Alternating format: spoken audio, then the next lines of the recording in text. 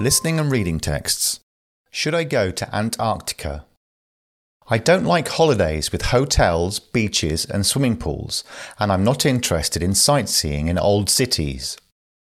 I'd like to do something exciting, and nowadays lots of holidays have excitement.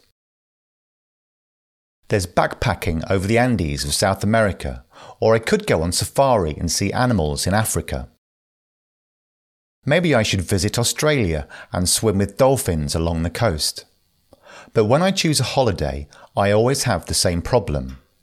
I don't want to go somewhere and see lots of other tourists. I want to be the only person there.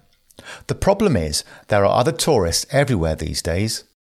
Is there anywhere in the world without other people? What about Antarctica? It's huge and beautiful. Between 1,000 and 5,000 scientists work there, but nobody lives there. It doesn't have a government and there are no cities, so there's no pollution or noisy traffic. It has lots of nature and wildlife. It sounds perfect. Actually, there are also tourists in Antarctica. Tourism in Antarctica began in the late 1950s. About 500 people a year visited from Chile and Argentina. Nowadays, about 50,000 tourists from all over the world go by ship to the continent every year, and the number of cruises is increasing.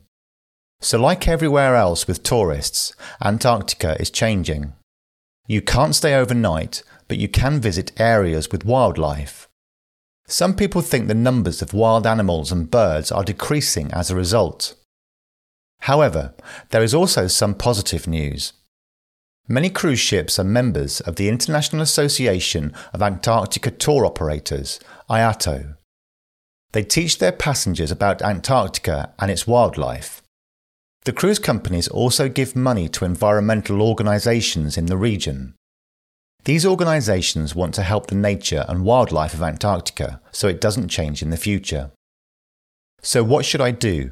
Go to Antarctica, go somewhere else, or stay at home?